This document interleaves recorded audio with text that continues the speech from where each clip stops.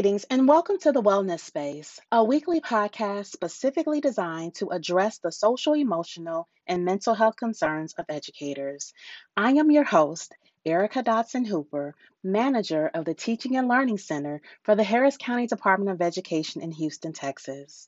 Each Friday, a new episode will be available that promises to inform, inspire, and empower. Thank you for listening.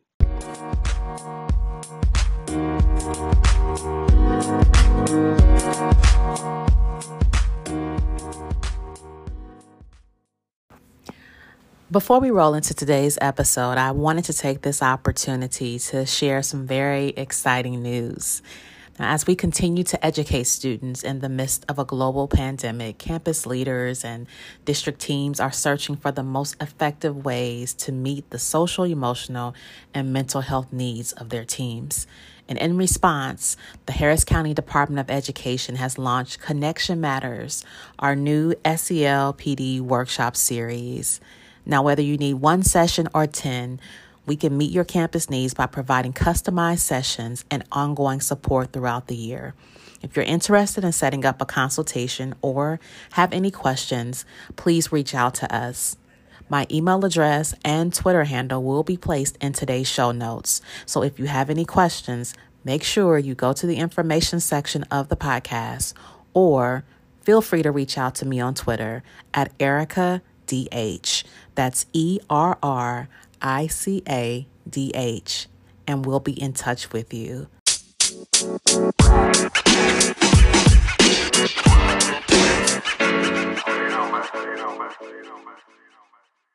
I'm incredibly excited about today's guest, but before we get started, let's take a moment and step over into the Teacher's Lounge.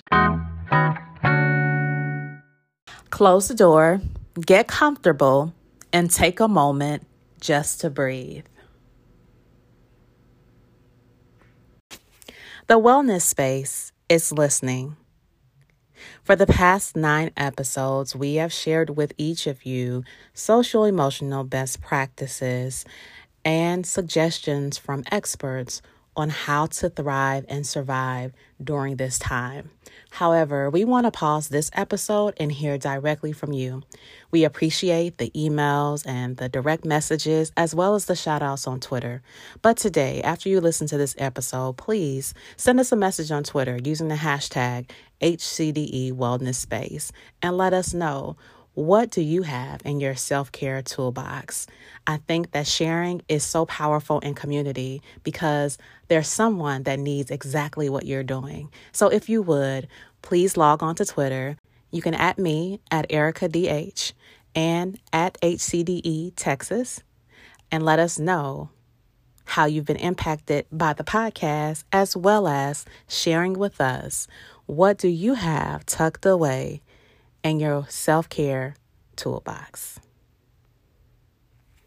And now, let me present to some and introduce to others our guest for today. Kelly Treleaven is heading into her 11th year of teaching middle school English in Houston and blogs about the teaching life at loveteachblog.com. She has been featured in the New York Times, Washington Post, NPR's Morning Edition, and We Are Teachers. Her debut book, Love, Teach, Real Stories and Honest Advice to Keep Teachers from Crying Under Their Desks, is available for purchase from a variety of retailers. She only cried under her desk once last year, a fact she feels is braggable. And now, let's welcome Kelly Treleaven to the Wellness. Greetings, Kelly Treleaven, and welcome to the Wellness Space. Thank you so much. I'm so glad to be here. I have been looking forward to this conversation for quite a while. I'm so excited about the work that you're doing and your amazing book that just came out. But before we get into our conversation, I have to ask, how are you doing and how are you caring for yourself during this time? You know, I'm doing pretty well. But if you had asked me this question, second week of quarantine, and a month into quarantine and 2 months into quarantine, I think I would have had completely different answers at all those times. So it's definitely been an adjustment and Yeah. a whole process, but Mm-hmm. I'm doing well now. Well, that's good to hear, and I could totally agree with that. Like, it took me about 2 months before I just kind of surrendered my will. Like, okay, Uh-huh. so this is not what it's going to be. And Yeah. just accepted what is, as Mm-hmm. opposed to, trying to make this time be something else, And so I've been trying to stay open and Absolutely. ready to move forward. And whatever adjustment needs to be made, I've grown to know that it's going to be for my ultimate good. So I'm super excited For about sure. the possibilities. Even though it's a tough time, I think that we have some amazing possibilities that await us as we stay flexible. Yeah, that's a great point. I think the first 2 weeks into quarantine, I had this insane daily to-do list. And I was like, Mm-hmm. I'm gonna go for a run every day and I'm gonna do, I'm gonna Mm-hmm. check all these things off my checklist and this is how productive I'm gonna be. And now just like you said, it's more about being flexibility and just holding everything lightly and being open to change and am I taking care of myself? That's kind of the Right. question I'm asking instead of am I being super productive? So, Mm-hmm. And isn't yeah. that amazing how life switches like that? Like we've gone Yes. from having this angst about getting it all done to Uh-huh. now just, am I okay? Yeah. Did I Like, water my plants? Did I take a yes, shower today? Those are, yes. yeah. And so in a lot of ways we're getting healthier, Uh-huh. and so that is a piece that I will forever treasure, that Mm-hmm. because I have not always taken the best care of myself. I've always, and this, like in the profession, you tend to put everyone else's needs first, Yes. just kind of the Yes. nature of the work, but it's been good to not only evaluate, what priorities are for me, but also to ensure that I'm healthy enough to give back to all those people that depend on me, right? Absolutely. So as we get into our conversation, I want to just kind of talk a little about what brought you to the field. Yeah, so this is kind of a long story. I'll give you the short version. Mm-hmm. But I originally really wanted to go into publishing. And Mm. um, I mean, I feel like my approach to that was just, well, what am I interested in? Okay, I'm Mm-hmm. interested in books and reading, and Mm-hmm. publishing sounds like a field where I would just get to read books all day. So that sounds great. Mm-hmm. And long story short, I got an internship in publishing and realized, I really need to be on the people side of books, Mm-hmm. and not the, marketing kind of selling aspect. So I moved home and just got my teaching certification and picked a school kind of haphazardly and just really stumbled into education. But I mean, ever since that first year, I knew, even when it was really hard, I knew this is what I'm supposed to be doing. Mm. And this is where I'm meant to be. I still feel that. Mm-hmm. And so, yeah, it was definitely I was not wanted to be a teacher from the time I was 5, anything like that. But I think that's really important to acknowledge too, because Yeah. sometimes we think that you can't, that people shouldn't be in teaching if it wasn't their ultimate goal. But sometimes, things happen that way and you become a teacher. Oh, whoops, I just moved the phone around. Not as your first option, but then it becomes your dream job. And that's kind of what Yes. happened to me. That's awesome. And I think it's so interesting that most of the people that I've interviewed say the same thing. Oh, okay, good. That they were not planning to get into education. It just kind of took them up, right? Like they just Mm-hmm, jumped mm-hmm. in it for a bit and it kind of just takes over your life. And then if Yeah. you have a love for children and trying to make a difference, it definitely holds Definitely. on tight to you. So as you began working as a teacher, what would you have to say was your biggest surprise? Oh, um, so I talk about this in the book, but I I really thought that I would get into teaching and that it would be hard for just a little while, and that and that maybe it would be hard for other people, but not for me. Yeah. And it was, I just couldn't, like, the problems that I encountered were so much bigger than I anticipated. I just thought, oh, exhaustion or classroom management. But, I was coming into contact with all these things that I was like, I don't even know where to start with this. And some of these problems that I'm telling people about, there's no solution to them. There's no Band-Aid for this. So I think just the sheer size of the difficulties that I was presented with my first year was the biggest surprise, for sure. And so just to piggyback off of that, what would you say was like one of your biggest struggles getting into the profession? I think just not being aware of how hard it would be.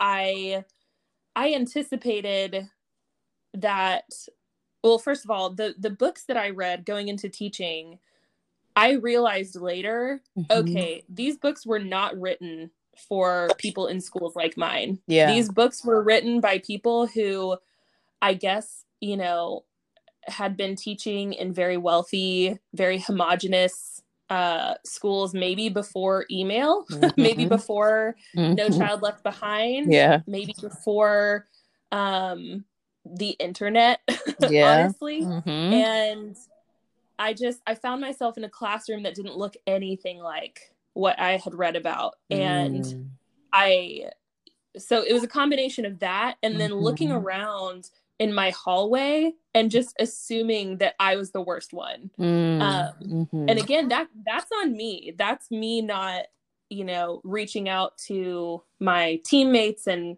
other people on my hall enough, but I just assumed, oh my gosh, I'm the only one who's not just like killing it every day. Yeah. And what's funny is, I talked to some people now who were new teachers with me at that school, and they were like, you were doing such a great job. Like, you were definitely the best out of any of the new teachers. What are you talking about? But kind of like we said earlier before we started recording, the more that you get in your own head and stay in your own world, the more critical and kind of sinister your thoughts can become. So I really struggled with just feeling insecure about my own teaching and my abilities even to be able to teach. And I think that's a powerful piece too, because a lot of teachers don't reach out, especially in those early years, because of fear of judgment, or fear of failure, or, just fear of being, ridiculed or scorned in some way. But instead of just kind of keeping to yourself, it's so important to seek out mentors and to find even just other teachers, even other first-year teachers, that are on the same page as you, but you could share ideas and come up with solutions together that will make it a lot easier. It won't be easy, but easier. And so how many years have you been teaching? This will be my 11th year. Wow. So I still feel like a baby a little bit. Oh yeah, for sure. For sure. And so like over those 11 years, like what would you say were your victories or areas that you could look back and celebrate? I think my victories have been a little more kind of slow growth. I don't know if I can really pinpoint. I mean, like, I can definitely pinpoint some of my best days of teaching. The last chapter in my book, I talk about a poetry slam that went super well and that I loved a lot. But I think more, I'm just really proud of the way that I've matured as a teacher. Some of the education that I've tasked myself with has led to just so much improvement for my students. So, and that's everything from curriculum to the way I assess to anti-racist education. And yeah, I think those would be the victories, because those have the most impact on my students, rather than like, a day that was probably a fun lesson. But I think the bigger changes are harder to pinpoint, but have made me who I am today. And so over your time working in schools, who did you lean on for support? So I realized pretty quickly that telling my roommates every day that teaching was still hard, and teaching, the next day teaching was really hard today. Here's how it's still hard. That's kind of where my blog was born out of, because I realized the only people who really understand what this is like are other teachers at my school. And so I started blogging anonymously, just partly as a way to get everything that I was feeling down, but also so that, when my mom or friends or even my roommates would be like, hey, so how's teaching going? I could be like, here, just check out my blog. So I didn't have to be like, well, I'm the worst at this still. So yeah, writing has always been really powerful for me. And so I think I really leaned on that blog a lot in the early years, and found out that a lot of people did too. That was really before social media was a big thing. And so people I didn't know just started following it and saying, hey, I'm in Virginia. I don't know where you are, but this really resonated with me. And I was like, wow, there's other people across the nation and even across the world that feel these kind of things about teaching. But I wish I'd started seeing a therapist way earlier. Because they could actually point me in some directions and, say, hey, this self-talk that you're doing, maybe not so healthy. But that's what a blog is for, if you don't know absolutely. what a therapist is. Good, healthy self-talk, right? Yeah. I think, but I, not to, just not to undercut the power of having a therapist, especially while you're teaching, someone to kind of replenish you and help you find answers as you are giving out to others, because sometimes it's so hard, because you can find yourself on empty really quick. And to have someone to kind of guide your path is always so beneficial. But for sure, to have the blog, I think another point is a lot of times we're hesitant about sharing our stories. But I'm always so amazed at the power of the share, and because you will find that so many people can connect and relate to your story if we just have the courage to open up and share what we're going through with others. So now let's talk about your book, Love Teach. What motivated you to write this book? I really needed a book like this when I was a first year teacher. I really needed a book that, instead of telling me, here's 38 times that I said exactly the right thing to a student, and hey, here's how you should arrange the 12 desks that are going to be in your room. And sometimes teaching is hard, but mostly it's perfect. Those were the kind of books I read, but definitely not the books that I needed. So I needed something like this that showed me, hey, this teacher that I really looked up to, they have really messed up before. And all of the teachers that I look up to have messed up before, even if they're not sharing those stories. And that it's possible to mess up a lot and grow from it and get better. And I think that vulnerability is something that doesn't happen nearly enough in our profession. And like you said earlier, there's the fear of judgment, but there's also the very real fear of losing your job. If I share with my administrator, hey, I feel like I have zero control over my classes, like that's just going to put me, right under the microscope.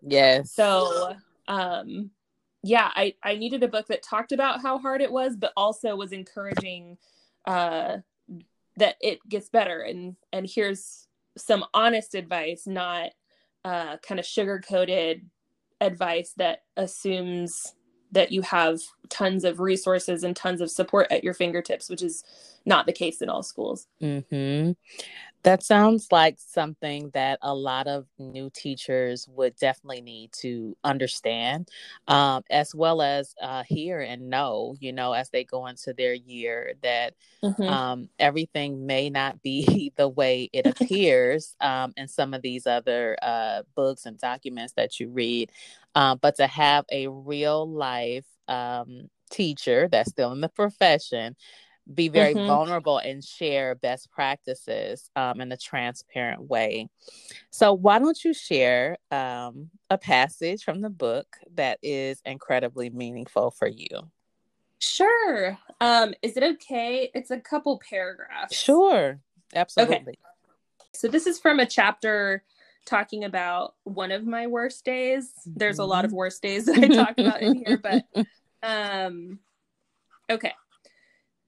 But something to consider on your worst days is that if you decide to stick with it, your best days are coming. If I could go back in time to that day, unlock the door, and go find the frightened and tearful me under the desk, I would tell her this: it will get better. I would remind her that for every moment of teaching that will send her under her desk, there will eventually be another one that makes her heart feel like it will explode in a thunderous display of glitter and electric guitar solos. I would tell her about Alejandra, a student she will have in a few years who will begin the year refusing to read anything, and in March ask to borrow the sequel to the novel they just finished in class. I would tell her about leading writing workshops and listening to 7th graders talk about and critique one another's writing in a way that rivaled the college writing workshops she took. The heart explosions, the under the desk cries, the into the bubble bath cries, the onto your dog's fur cries. This is all very normal in teaching. It's part of the roller coaster.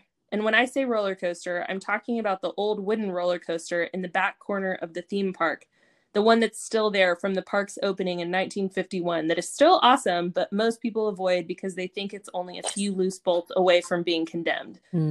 Sometimes it's fun in a way that is actually fun, and sometimes it's fun in an, oh, I'm actually going to die right now kind of way.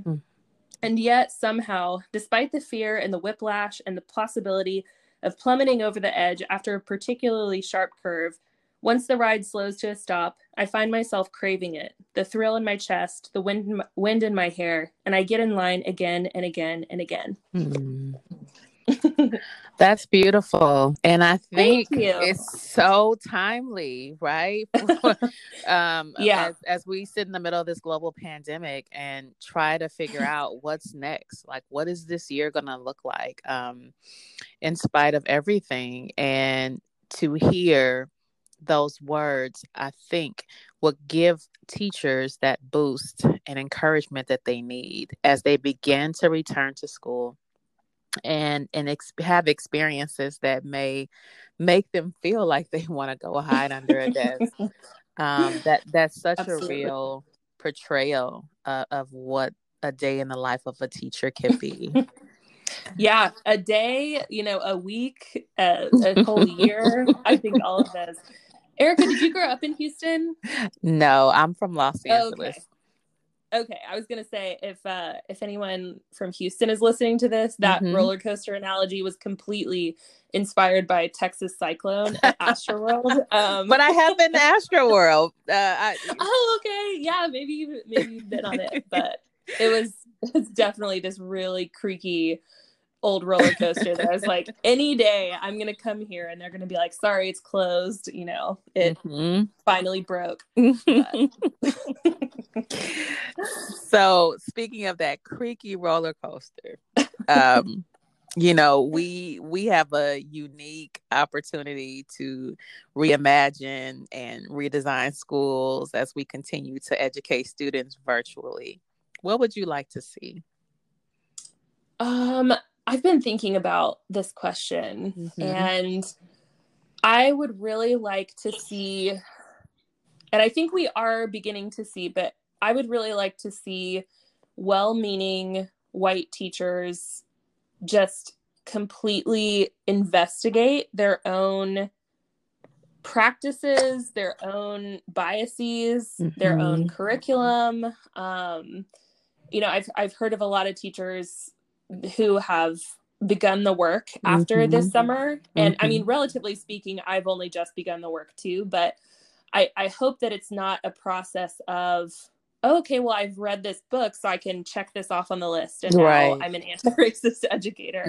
Or, I've done this one thing, so I guess I'm done. But that this will be the beginning of a big shift, that people understand as a process that's not about us at the end of the day. It's not about our own enlightenment, but that it's about the students we serve and the work that we do. And I just think, I know that it's tough with teaching virtually, but now is the perfect time, as things are kind of on their head, to just do that with everything, and just hold everything a little bit more lightly this year. And even if you make connecting with your students and respecting their humanity the focus of your work, and you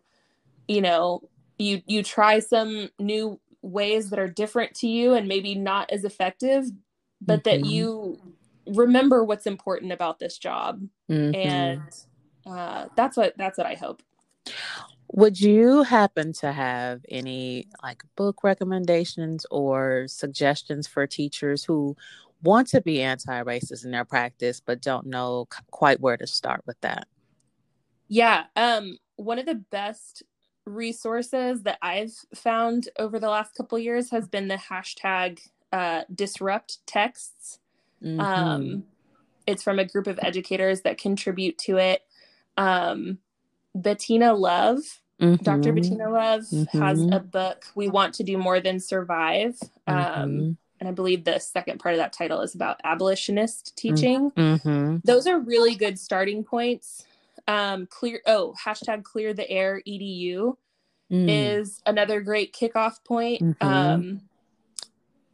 I would say those are like the building blocks that, I mean, just investigating those are going to open up a whole new world. And but I would say those resources were the most powerful to me when I started understanding that the world is not at all what I thought it was. Right.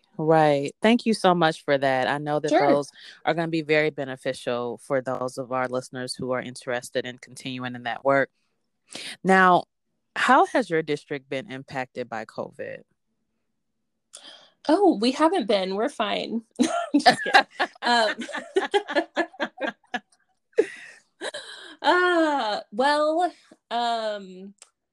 We are in Harris County. So Spring Branch is on the west side. And it's kind of shaped like an egg with I-10 running through it.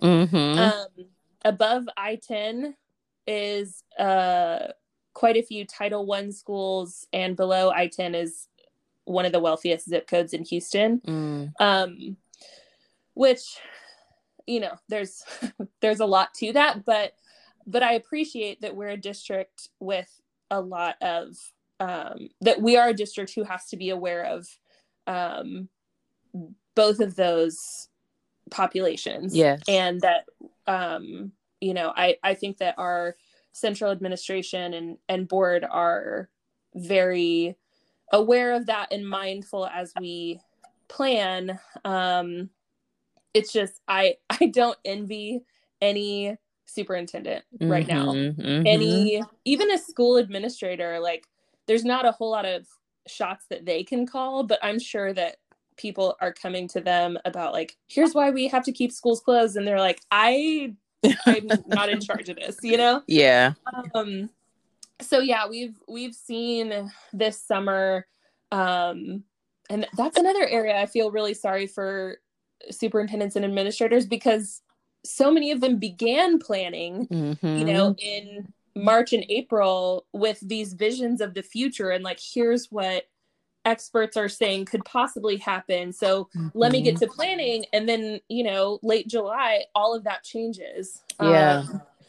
So I think what our district has said is we're going to move forward with the plan that we had in late July. Like we're virtual until September 8th, which that was changed based on Judge Hidalgo's recommendations.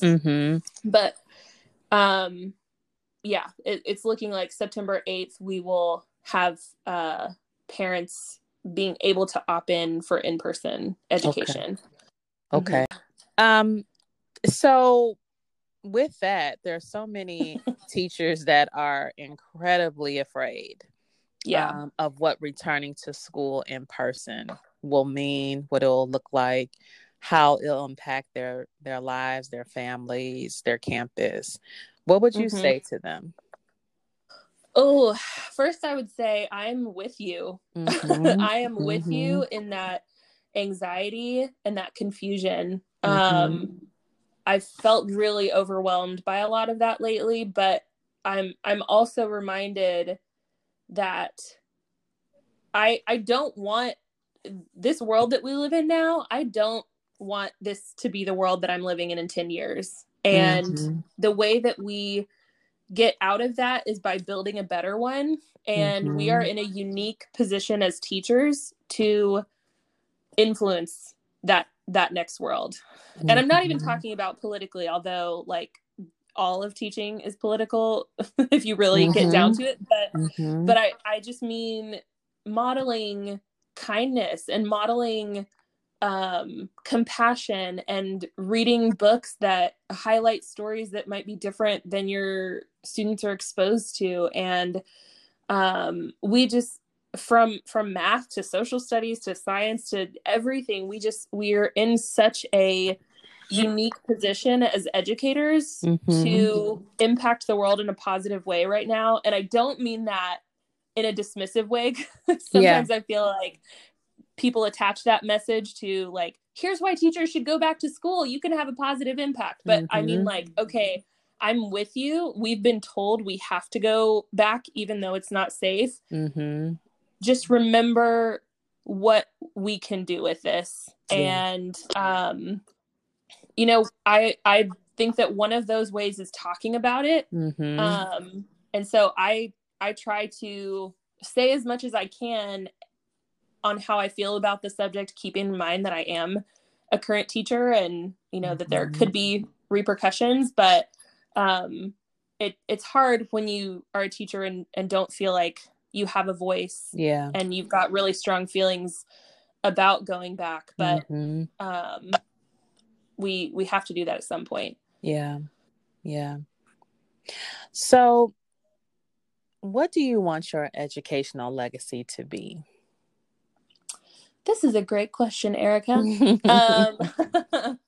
I think, because I think different people will have different answers about this. You know, if I'm envisioning this as like you asking people in the future, what do you remember about your teacher, Kelly Treleaven, or what do you remember about Kelly Treleaven, the educator? And I would hope that my students leave my class thinking, oh my gosh, that class changed my thinking in a really significant way. Miss Treleaven really challenged my thoughts about myself, about the world, about what it means to be here on this planet. That's what I want my legacy to be. Like it'd be great if kids were like, oh yeah, she was a great teacher, I loved her. But more than that, you know, I want to change things, and not like in a sugar-coated like I'm here to change the world type deal. But I know so I teach at a school for highly gifted children, and they're my favorite people on the planet. They're so smart, but they're also totally the boundary pushers, you know, like they will find every single loophole in my project assignments and be like, well, you know, you didn't say that we couldn't do this. And I want them to do that in the world for good. You know, I want them to be the lawyers who are finding the loopholes, working on, you know, the Innocence Project, or, you know, criticizing the powers that be in areas that need to be criticized. And so I hope they continue doing that. And I don't ever want to stifle those abilities, but just show them how to use that in a way that benefits people and themselves. Yes, I love it. So tell us before we go, where can we purchase your book and any other details about what you have to offer the world through your gifts? So my book is available in a variety of different platforms, but I would really encourage people to support their local bookstores, visiting them and asking if they'll order my book. It's called Love Teach, Real Stories and Honest Advice to Keep Teachers from Crying Under Their Desks. And, but you know, if local bookstores aren't immediately available to you, then by all means you can Google it, or it's available on Amazon, Barnes and Noble, all the big areas as well. I blog. You can look back through all my blogs since the time that I first started it at loveteachblog.com. And I'm available on most social media platforms, not TikTok yet. Haven't made it there. With the handle at loveteachblog. And and I have I guess by the time that this airs, my my op-ed will be up, but it's called Get Ready for a Teacher Shortage Like We've Never Seen Before, on the New York Times. So many congratulations for that. We can't wait to Thank read you. that. So thank you. Any final thoughts or advice for our audience? Yeah. I guess just teachers, I love you. And I'm with you, you know, and this year is going to be, I don't even know what this year is going to be, but I'm with you in it, in the thick of it. And this will be a year like we've never seen before, but let's use it as much to our advantage as possible in beginning to build a better world alongside our students. That's my final advice. Thank you so much, Kelly, and I wish you the very best. Thank you. It was so great talking to you. This was awesome. You as well.